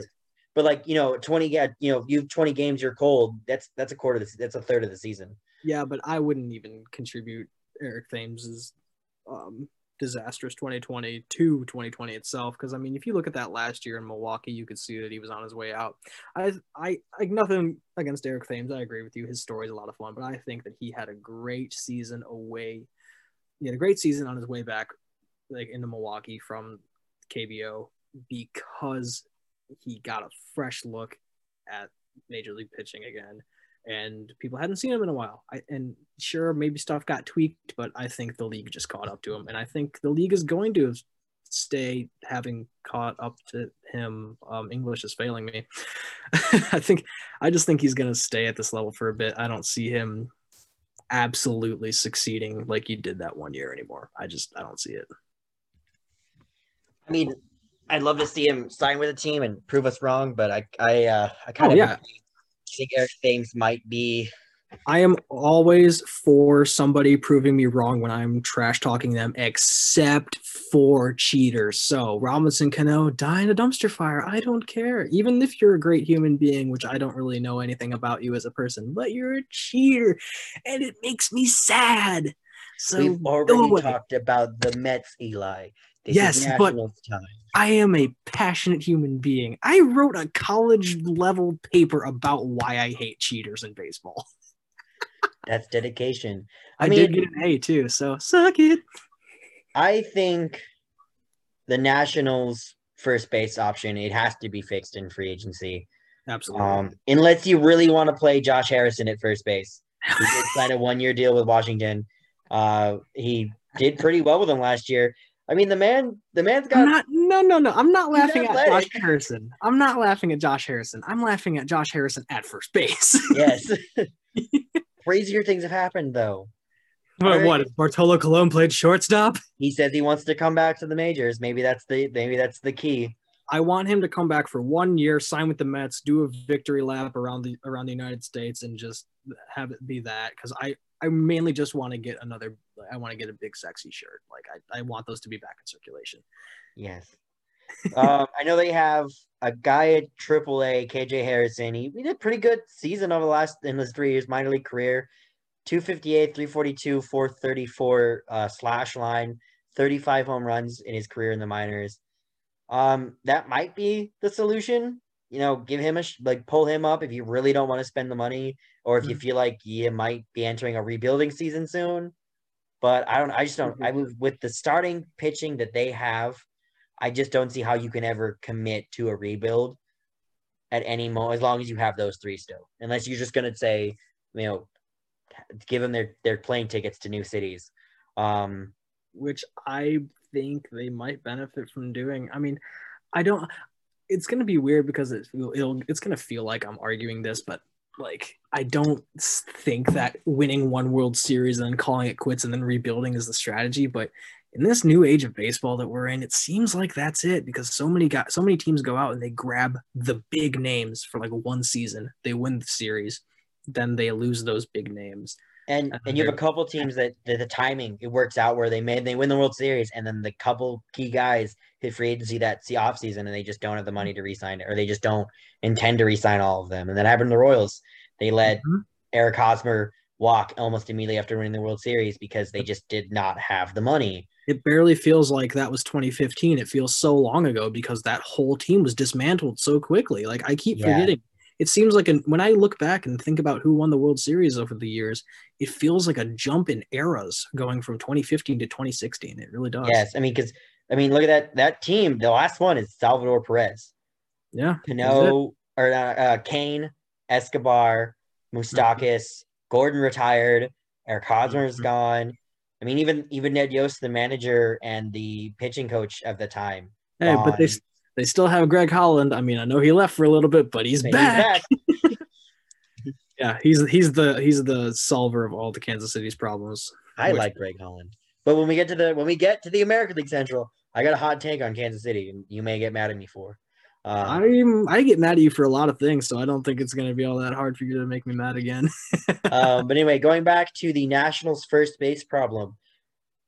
Do they go after one of the Santanas? Carlos and Danny Santana both have experience playing first base. Carlos Santana needs to stay in the AL. I really believe that. I don't think that he's a good defensive player anymore. I think his fielding days are about done, which it's going against everything that I said about the DH and about cheaters before, but like if he wants to keep playing, he's got to go back as a DH. That's true. And I kind of feel the same with Moreland in terms of an option for the Nationals to go out and get a first baseman. I think Moreland would benefit from having the DH to fall back on. I think his defense I agree. It's better than Santana's. Yes, his defense is still good enough to play at this level, but I think if he's goes to an American League team, he has that secondary option of falling into because his bat is still one of the above average power bats in the game right now. If you throw a righty out there, it's disgusting to watch his bat work. But yes. I will immediately veto, without you even saying anything, the last guy on this list that you have, which is Charlie Culberson. No, just no. Charlie Culberson is underrated. No, yes, great utility guy. No. Come on, Nationals, prove me right. Go out and get Charlie Culberson. He played great with the Braves. Okay, now we're going to pitching. He's the same. It's the same thing with Josh Harrison. He's just not a first baseman. Like I know that people can make the transition, but no. He has experience playing first base with the Braves. No, he played games with the Braves. Just no. Okay, fine. No. Going on to pitching. No, they need a number. If anybody has a problem with this, I have one thing to say to you. No. I hope Charlie Culberson is the only person that watches this show. I hope he has a problem with it. If Charlie Culberson has a problem with me, that would pretty much make my life, and I think I could just call it right here and just ride that high until I die. Right. Well, I always wanted to bring up Charlie Culberson at least one point in the show, and I feel like I will say I do enjoy watching Charlie Culberson play. I really do. He's just he's one of those guys who's fun. Yeah. So anyway, we want to move. You want to move on to pitching? Fine, we'll move on to pitching. Uh, they definitely need a number 4. The Nationals are going to succeed. They need to go out and get another guy to compete. I mean, because that's the Nationals made it obvious. If they're going to win anything, it's going to be because of their starters. They're not going to rely on bullpen. No, I mean that's what they did. That's what they did in the World Series and in that whole playoff run. I mean, they didn't even have a big 3. They had Sean Doolittle and Daniel Hudson. Daniel Hudson. I always forget which Hudson it is because I know not Dakota, Tim Hudson. The other, not Tim Hudson, not Dakota Hudson, not Ernie Hudson, the Ghostbusters. Not the Hudson River. That would be impressive, but not the Hudson River. Ooh, man, Hudson River, man. But yes, Hudson, who is their closer currently still. Because I think Doolittle is a free agent. He only signed a 1-year deal with them last year before 2020, so he's a free agent again. But I feel like the Nationals made it obvious that they are the guys. They're the team that's going to rely on the old school. A pitcher gets you to the 8th inning, and then it's from there. I mean, and they got 3 big pitchers in Scherzer, Corbin, and Strasburg. They do. They definitely have the pitchers to do it, and I do like seeing that mentality come back of having your pitchers go because I'm so sick of seeing guys get pulled after the 5th inning. It's so freaking boring. Yeah. So I mean, like, I feel like you really want to make a splash this offseason, it's Tanaka or Paxton. I think of Bauer for sure, but I just don't feel like the Nationals, with the struggles they had last year, signing Bauer is going to feel like an interesting move. So I feel like they're going to get more value out of a middle order free agent, which would be Paxton or Walker. It feels way too much of a big step getting somebody like Bauer because you don't have anybody behind him. And I mean, if we learned anything about Trevor Bauer watching him in the postseason, it's that he really likes it when people are behind him helping him win. Yes. Oh, wait, we have breaking news. Unfortunately, it does not apply to our situation today, but the White Sox have just added an arm, which is the 86 diamond tier rated card in MLB The Show of Lance Lynn. Lance Lynn. Congratulations to the White Sox Congratulations to the White Sox. Congratulations to Lance Lynn on your new city, your new contract, your new everything, your new life. It's about to change because Chicago's a whack-ass place. Yeah. We will dive into that more on the AL Central show, which unfortunately will not be for a while, but hopefully by then we will also have more things to talk about because free agency so far has been a little bit boring. Yes. I think the winter meeting is going to speed that up a lot. But, I mean, I really think, if you're the Nationals, you might consider, again, it's the thing, like the bullpen struggled. Do you go out and get a new closer despite the fact that the rest of the bullpen is a little shaky? I mean, I think Hudson can hold his own. I think Will Harris is a guy that is kind of underappreciated. I know everybody may hate them, but I mean, the pitchers of the Astros don't have too much blame they shouldn't have too much blame fall on them. I mean, I know, yes, still complicit and whatever, but you're one guy against an entire team. So, but Will Harris, especially in that postseason run, was disgusting. Beautiful. He was a lockdown guy. And I mean, of course it's going to change when you go from the AL West to the NL East. You're changing completely different settings and completely different people. But I mean, I think your first season with the new team is whack, completely, utterly strange and bizarre, utterly ridiculous. So I feel like you shouldn't. I mean, maybe he should even be their closer. Just like bump him up a little bit, maybe see what he can do, like beyond a 60-game COVID season. Yeah. I think he's a guy that I'm excited to watch. And even too, if you want to get value out of a bullpen guy, a veteran like Mark Melancon, you can get value out of. He did well his last couple of years with the Braves. Mm-hmm. I mean, maybe he's lost a few stuff, but that knuckle curve is still probably the greatest I've seen from a non-Charlie Morton. The knuckle curve is just a disgusting pitch in general. If anybody throws a knuckle curve to me, I'm immediately charging the mound. It's just, I hate it so much. Like, if I could throw a knuckle curve, trust me, I would be throwing it all day long. It's just that I don't throw it. So until then, I'm going to be mad at people who do. Yes. But other than Oh, go ahead. I was gonna say, I'm just looking at this lineup that we have here because we're so prepared that we have the entire starting lineup like just kind of in front of us to take a look at. But I'm impressed that this team won a World Series. I mean, granted, I know that a lot of people are gone like already from that team. But Yeah, again, bad timing with free agency. They finally win yeah, with Rendon, and he oh immediately god, leaves.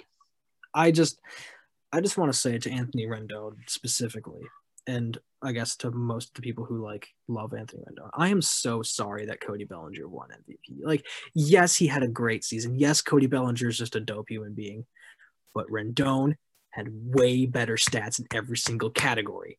Yes. I don't understand. The only thing that you could maybe argue is that Bellinger had better defensive war or whatever, but Rendon was just Well, better. it becomes that age-old debate: is the most valuable player is you? Are you valuable because of your production? Are you valuable because of what you bring to the team? Are you valuable? A guy who was like, can it, like a guy on a losing team be the most valuable player of the league because he was the best? Like it's the whole, if you take them away from the team, is the team a lot worse? I think if you take Anthony Rendon away from the 2019 Nationals, the team doesn't make the playoffs. and there you go. Okay, So maybe maybe, that's a little bit extreme, but they don't win the World Series for sure. and look at 2020. They lose Rendon, and they are, you know, But they where also lost Strasburg and they lost Anibal Sanchez, who was a huge part in their World Series well, run. Strasburg was because of injury. Yeah, they But also still lost. lost. They Still, also lost Ryan Zimmerman because he was a smart person and wanted to play it safe. yes, he sat out. Yeah, Um, I'm not saying that. Not saying that everybody who didn't sit out was dumb. But I mean, in his case, he's it is older. it is it is understandable why anyone would want to sit out Absolutely, in the middle of especially when you're in the same league that plays the Marlins, who had infinity amount of COVID cases. they had a lot of cases. Yes, and but you know what they did have catch a case of this year though was somehow winning, which was something that we were not used to seeing for a very long time. And you know Oh what? yes. I guess this is our segue. I guess I so. I started Carter Kieboom. I was going to talk a little about him, but no. Well, to go right into the Marlins. yeah, I mean, if you want to talk about Carter Kieboom, he needs to step it up. He didn't have a great season last year, and he was one of the And most he was the guy that they wanted to replace Rendon, and he didn't. yes, and he did not do that. I mean, to be No. fair, huge shoes to fill, but I mean, you got to hit better Yes. than 202. Anyway, Yes. the Miami Marlins. Can What I in just say, the Miami hell, Marlins are probably now my new favorite NL East team. dude? I'm like, what the hell is this team? I'm excited to watch. Like, they're not my So many favorite. former NL Central players. It's like they just like who was good in the NL Central, and they're just like, Yeah, no, they're not and our then team. I know that maybe people didn't like him with the Dodgers, but dude, you got to give some credit to Don Mattingly here. Like, he is taking nothing. He's Yeah, taking what was literally nothing. Like they had what, like 80 something roster moves during the season, bringing guys up, cutting guys, signing new guys. It's yeah. I mean, at one baseball. point they like Matt Joyce was not playing with anybody, and then all of a sudden he was playing with the Miami Marlins. Yeah, like I don't know what is going on in Don Mattingly's brain, but it needs to be studied. When he dies, that thing needs to be frozen, conserved, study, And and just like, oh my lord. and even looking for where like the Marlins were a couple years ago, getting rid, like just completely clearing house and losing Yelich, Ozuna, Stanton, Real Muto. And then Again, this is the the Remuto show. unfortunate natural loss of Jose Fernandez, Yes, which I think was the big reason why the Marlins really started to teeter. They lost. The unfortunate thing is you just never anticipate those kind of yeah, like tragedies happening, and you can't. And completely throws a wrench in any yeah, potential setup you had. yeah. And he was going to become a multiple Cy Young winner, All Star. Oh, He no had the doubt stuff. in He my had the mind. stuff to be one of the best pitchers that our generation has ever seen. He was so fun to Freaking, watch, yeah, freaking unbelievable. You want to talk about Ronald Acuna having swagger? He had that swagger on the mound. It was incredible. and it was impressive. But the Marlins, the big thing they did, got Kim Ing, which I googled how to pronounce that because I didn't want to look embarrassing. The one, Yes, I'm glad you did because I didn't, and I totally would have fucked it up. yes, as he is, he was correcting me on a lot of pronunciations, but I was prepared for this one. At least you got that one. Yes, at least I got this one. First female GM in any male-dominated sport. or Yep. male, not male dominated, male professional sport. Yep. First Asian American GM in Major League Baseball history. Just history made. I love to see it. And her She's first big whipping up them move, trophies. I liked going out and trading for Adam Simber. I'm all for that. That That's a was a good. That's a huge good first move. move. Good And first move. Well done, he was Kim. an underrated bullpen piece in Cleveland, and I'm surprised Cleveland let him go. But Cleveland confuses me. But we're gonna get to that. Why Cleveland confuses me. I don't know why they want to trade Lindor. It seems like every year they're trying to trade their biggest player on the team. I mean, But I have my own thoughts about that, but again, this isn't the right episode. we're gonna talk about the Marlins. Can they upset the division, Eli? Can the Marlins recreate that magic in 2021? I do not think that they can upset the division. I think that they could very likely upset the two spot though. I think Like the wild card or like being like finishing like second in the division. wild card finishing second, basically the same thing at this point. Yeah, that's true. I think the Mets have too many question marks to be completely solid, but weirdly enough, the Marlins have so many question marks that it actually kind of plays into their favor. Yes, and a lot of their question marks relate to just an insane amount of prospects that they've been slowly collecting and guys that just appeared out of nowhere. And we're like, oh, they're good. It's kind of like the reverse of Baltimore because Baltimore keeps getting these prospects. They keep bringing them up. They tank, and then they're just kind of done with them. The Marlins Yeah. keep getting all these prospects and then getting prospects and then getting prospects, and then they just splurge them all onto the field at once and apparently make the wild card, beat the Cubs in the first round, and then go on and play the Braves and the DS. It's just where the hell did they come from? I'm just gonna nickname this team Cotton Eye Joe for right now because where did they come from? And hopefully, if they disappear, we can ask where do they go. But yeah, so I think the biggest need for the Marlins, looking at their lineup, would probably be shortstop. Yeah, but in terms of need, it's such a weird concept because they don't. It's not like they need a new shortstop. Yeah, I mean, you could very well make a great. I mean, Miguel Rojas, I think definitely has enough to be the everyday shortstop, and even Jazz Grisholm, I Chisholm. believe it's what? Chisholm. It is Chisholm. Yeah, it's not Grisholm. Oh, it's Chisholm. I thought I every time I look at it, I want to say like Grissom, like for the guy from NCIS Las Vegas. Yeah. I think that both of them, like the only thing that they need at shortstop is the solid belief that they have an everyday shortstop. They need that consistency, and they basically need to pick a guy and say you're the guy and not address it again. I mean, and to be fair, like I would like to see both of them get playing time because Miguel Rojas has an incredible bat. But Miguel Rojas plays multiple positions, doesn't he? He just takes time at third base, and I think he's played some. Well, he's not playing third base for the Marlins. No, I mean Brian Anderson has third base locked up. Brian Anderson is third base. So the real question is whether or not they're going to switch time with each other at like second and short. That's the real question, I think. That's true. I mean, even at second base, you have that John Birdie. Yeah, I know. But Birdie is also an outfielder, and he has an incredible amount of speed that does make him a little bit more of an asset. At least I think so in the outfield. But, I mean, that's always up for debate. That's true. But, I mean, definitely the big thing is the Marlins are going to win it all. It's going to be their young starters. I mean, this is we talked about the Braves having a great, impressive slot of young starters. The Miami Marlins are right there in terms of. And once again, we have the first half of Cotton Eye Joe coming out here because where the hell did these guys come from? I mean, you too. Arguably one of the best names in baseball, Sixto Sanchez. That's a fun name. It's so Sixto, great. And he has the Pedro Martinez like stamp of approval. Like Pedro Martinez, I believe the direct quote was, "He's like a mini me with a better changeup," which is high praise. I mean, if you guys have all seen Pedro Martinez's changeup, right? It's disgusting, or just him in general. Just how was this man that good, especially in an era where steroids and everything, power hitting was dominating the game. But that's a topic for later. But if he is giving Sixto Sanchez the praise and saying he is just like me, then oh my God. And I mean, hey, he kind of proved it. The only thing that you could say is he kind of caved in the postseason, but I mean, it was his first year. I mean, a lot of guys, it takes a while to develop that You And know, if you argue that he did great against the Cubs, I will, and that was a postseason game, I will tell you this: he played against the 2020 Cubs, one yeah, of the most anemic offenses that you will ever see. But again, Tom yeah. related. God, I can't wait for the NL Central show. But yeah, I mean, other than Sixto Sanchez, they got Pablo Lopez. He did amazing. Sandy Alcantara. Mm-hmm. Um, He like was the first person I ever pitched a perfect game with in MLB The Show.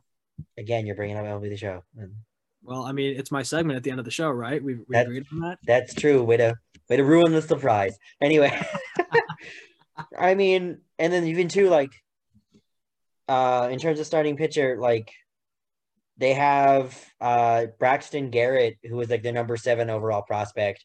He's he's close to being. I think he made a couple appearances last year. Um, they have Trevor Rogers, who didn't do bad with the team.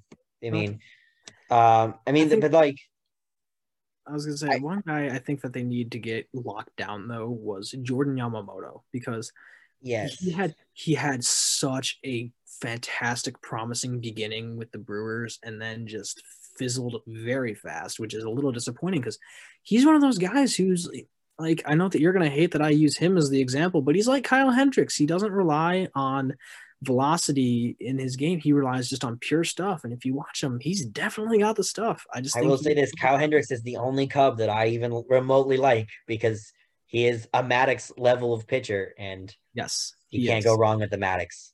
Yes. Greg Maddux is one of like the top 3 pitchers of why I even played baseball. So I will 100% agree with you. Mariano Rivera was number 1, even though I never developed a cutter. But here's my big thing. I like to throw wrenches into Eli's. Uh, Yes, wrench me. yes. Should the Marlins reunite with JG Realmuto? You know what? I wouldn't hate that. I actually wouldn't. I mean, I know that one of the big reasons why JT like probably doesn't want to be on the Phillies and or the Mets is because he doesn't see them as winners quite yet. Like he doesn't think that they can go anywhere. He's kind of got like that Nolan Arenado attitude of like, I just want to play on a team that wins for once. Which makes sense because But you're getting old. You want to win a ring. yeah, and you're the best player at your position in baseball, so why not? Um, but I mean, if he went to the Marlins, then he could very well do that very He quickly and he just could very. very well he could be that piece that changes the Marlins into a genuinely have no idea anything about like they could just pick a direction and that's the Mhm. way they go to they're the contender. They're at least wild card level team, Yeah, and and I will say too, like it wouldn't be completely out of the realm of possibility because, and there's a lot of emotions for me about this one. They went out and just got Starling Marte, like. yes, He was having a really like above average season with the Diamondbacks, and he's definitely not really slowing down in his career, even though his no, career had the speed bump of PEDs, which I will yes, forever have interesting another about PED that. person with PEDs in their history. Yep. So, like, I'm not too big a fan of him on that note, but I will say that was a good pickup for them, and he is playing well for them. Begrudgingly, I will admit that. So, I mean, it wouldn't be far out of the realm of possibility for the Marlins to just kind of go out and just grab a dude that just kind of blows your mind. Like, wait, what? Why? Yeah, just that final of just like, hey, like this is who we went out and got, like, and this is what we did. I will say, everyone, I hope everyone noticed. Eli Reynolds brought up a Pirates player. I bring up Pirates players who no longer play for the Pirates because there's pretty much no Pirate worth talking about who plays currently. That's not true anymore because Of Cabrine Cabroni Hayes. days. Yeah, shut up. Okay, all right, no. Here we go. I'm going to bring up another Pirates player, and it's because we're talking about the Marlins. Brian Moran and Colin Moran. Yes, but Because, Brian Moran isn't on the Marlins anymore. oh, he's not? Oh, No, shit. Well, there goes. he actually did get re-signed before 2020. I think last I saw he was on the Blue Jays. Oh, that kind of sucks. But And, I mean, you want to bring up another former Pirate in the outfield, Corey Dickerson, oh, Marlins, like a great I mean, defensive left-handed hitting to be fair, I do think outfielder. of Corey Dickerson more as a Rocky. I just want to say, I know it's not the right episode for this, but I was watching on the Marquee Network a while back because my parents paid for that, and that was just like I was over and just like, oh, this is what you do in your free time. So we were watching some old game from like 2015, 2014. And if you want to talk about outfields that never became anything more, even though they should have, like Ozuna, Yelich, and Stanton, one of the most notable outfields that never went anywhere. Let me give you this one: Dickerson, Blackman, Cargo.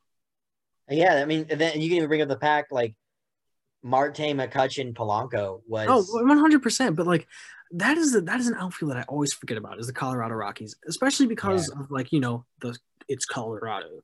But I mean, those of you guys are like, if anybody listening, go look up Dickerson and Blackman and Cargo's stats when they all overlapped and played with each other in Colorado.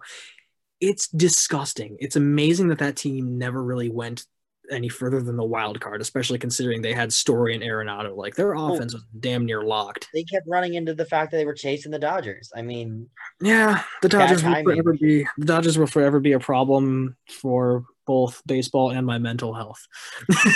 I mean, there's a lot of former NL Central guys on the Marlins. I really think the Marlins just went out and were like, who used to play for the NL Central? And they just acquired them. I mean, you got Aguilar, former Brewer. You got uh Sierra, the former Cardinal. Mm-hmm. Um, you know, Rinson, the former Brewer prospect as well. yes, a former Brewer as well. And it's just kind of the whole thing of just like, it's like the Marlins were like, just watched a bunch of NL Central games and we're like, we're gonna get that guy and that guy and that guy. I mean, Neil Walker played on the Marlins last year. Oh yeah, you did. Forgot about That that. was former Pirate, Pittsburgh kid.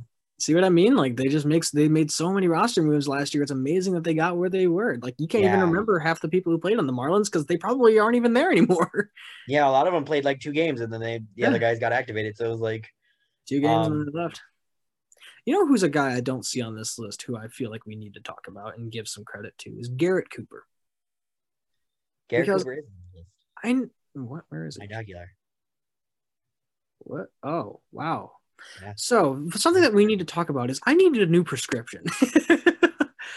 No, I do appreciate Garrett Cooper quite a lot because he's one of those guys who I literally still don't know where the hell he came from.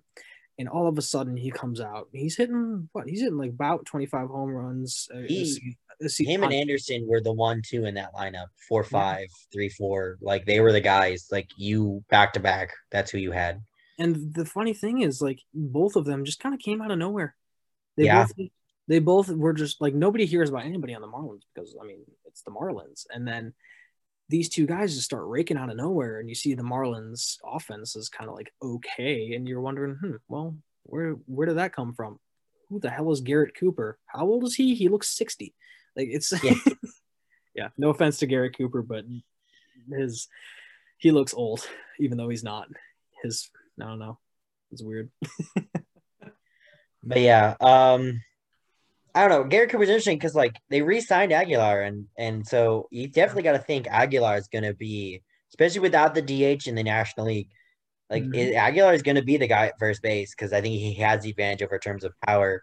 Yeah. I think I Garrett mean, Cooper is going to become a platoon guy. Like he's I going to know back up that they've third. He's going to play left, right. yeah, I was gonna say I know that he's got outfield experience, but just watching him play outfield versus first base, I feel like the Marlins jumped the gun with Aguilar, and they maybe were thinking that, They were going to get the DH. I yeah, mean, you never know if enough teams like maybe if enough National League teams like go screaming about how they wanted the DH this year. yeah, Or they did that with the intention of they're going to hold on to both those guys till 2022 when everyone expects it to fully implement. So possibly. I mean, we will who see. knows? Maybe even trade bait. Maybe they're gonna. I mean, it's the Marlins. Who knows? Yeah, you never know. The Marte trade last year surprised the hell out of me. I was like, Yeah, when I saw that Marte went to the Marlins, I at first thought the Mariners, and I was like, well, that's equally unlikely. which I'm excited to talk about the Mariners because they are a enigma wrapped in a question mark. Uh, Oh yeah, and the Marlins aren't. the Marlins, it's weird. The two M teams, they're just like you never like. Yeah, They're just the two teams that as a kid confusing. I used to get confused. That makes sense. Yeah. I'm a dumbass kid. And I'm just thinking Marlins, Mariners, Marlins, Mariners, Marliners, easy. Marlins. But yeah, so that brings us to the last team of the NL East that uh we have to talk about. We want to end every show. I want to end every show with a fun baseball quote that I like, and let's go with the great Roger Hornsby. A quote from him: "Any ball player that don't sign autographs for a little kid ain't an American. He's a communist." I don't know why. This is just a fun quote for me. I just appreciate that you went with a Cardinal for me. I like that. Look at that. I'm playing nice. Remember that next week. Oh, how sweet. Yeah, no. Next week, gloves off, NL Central talk. We're gonna get real. That out.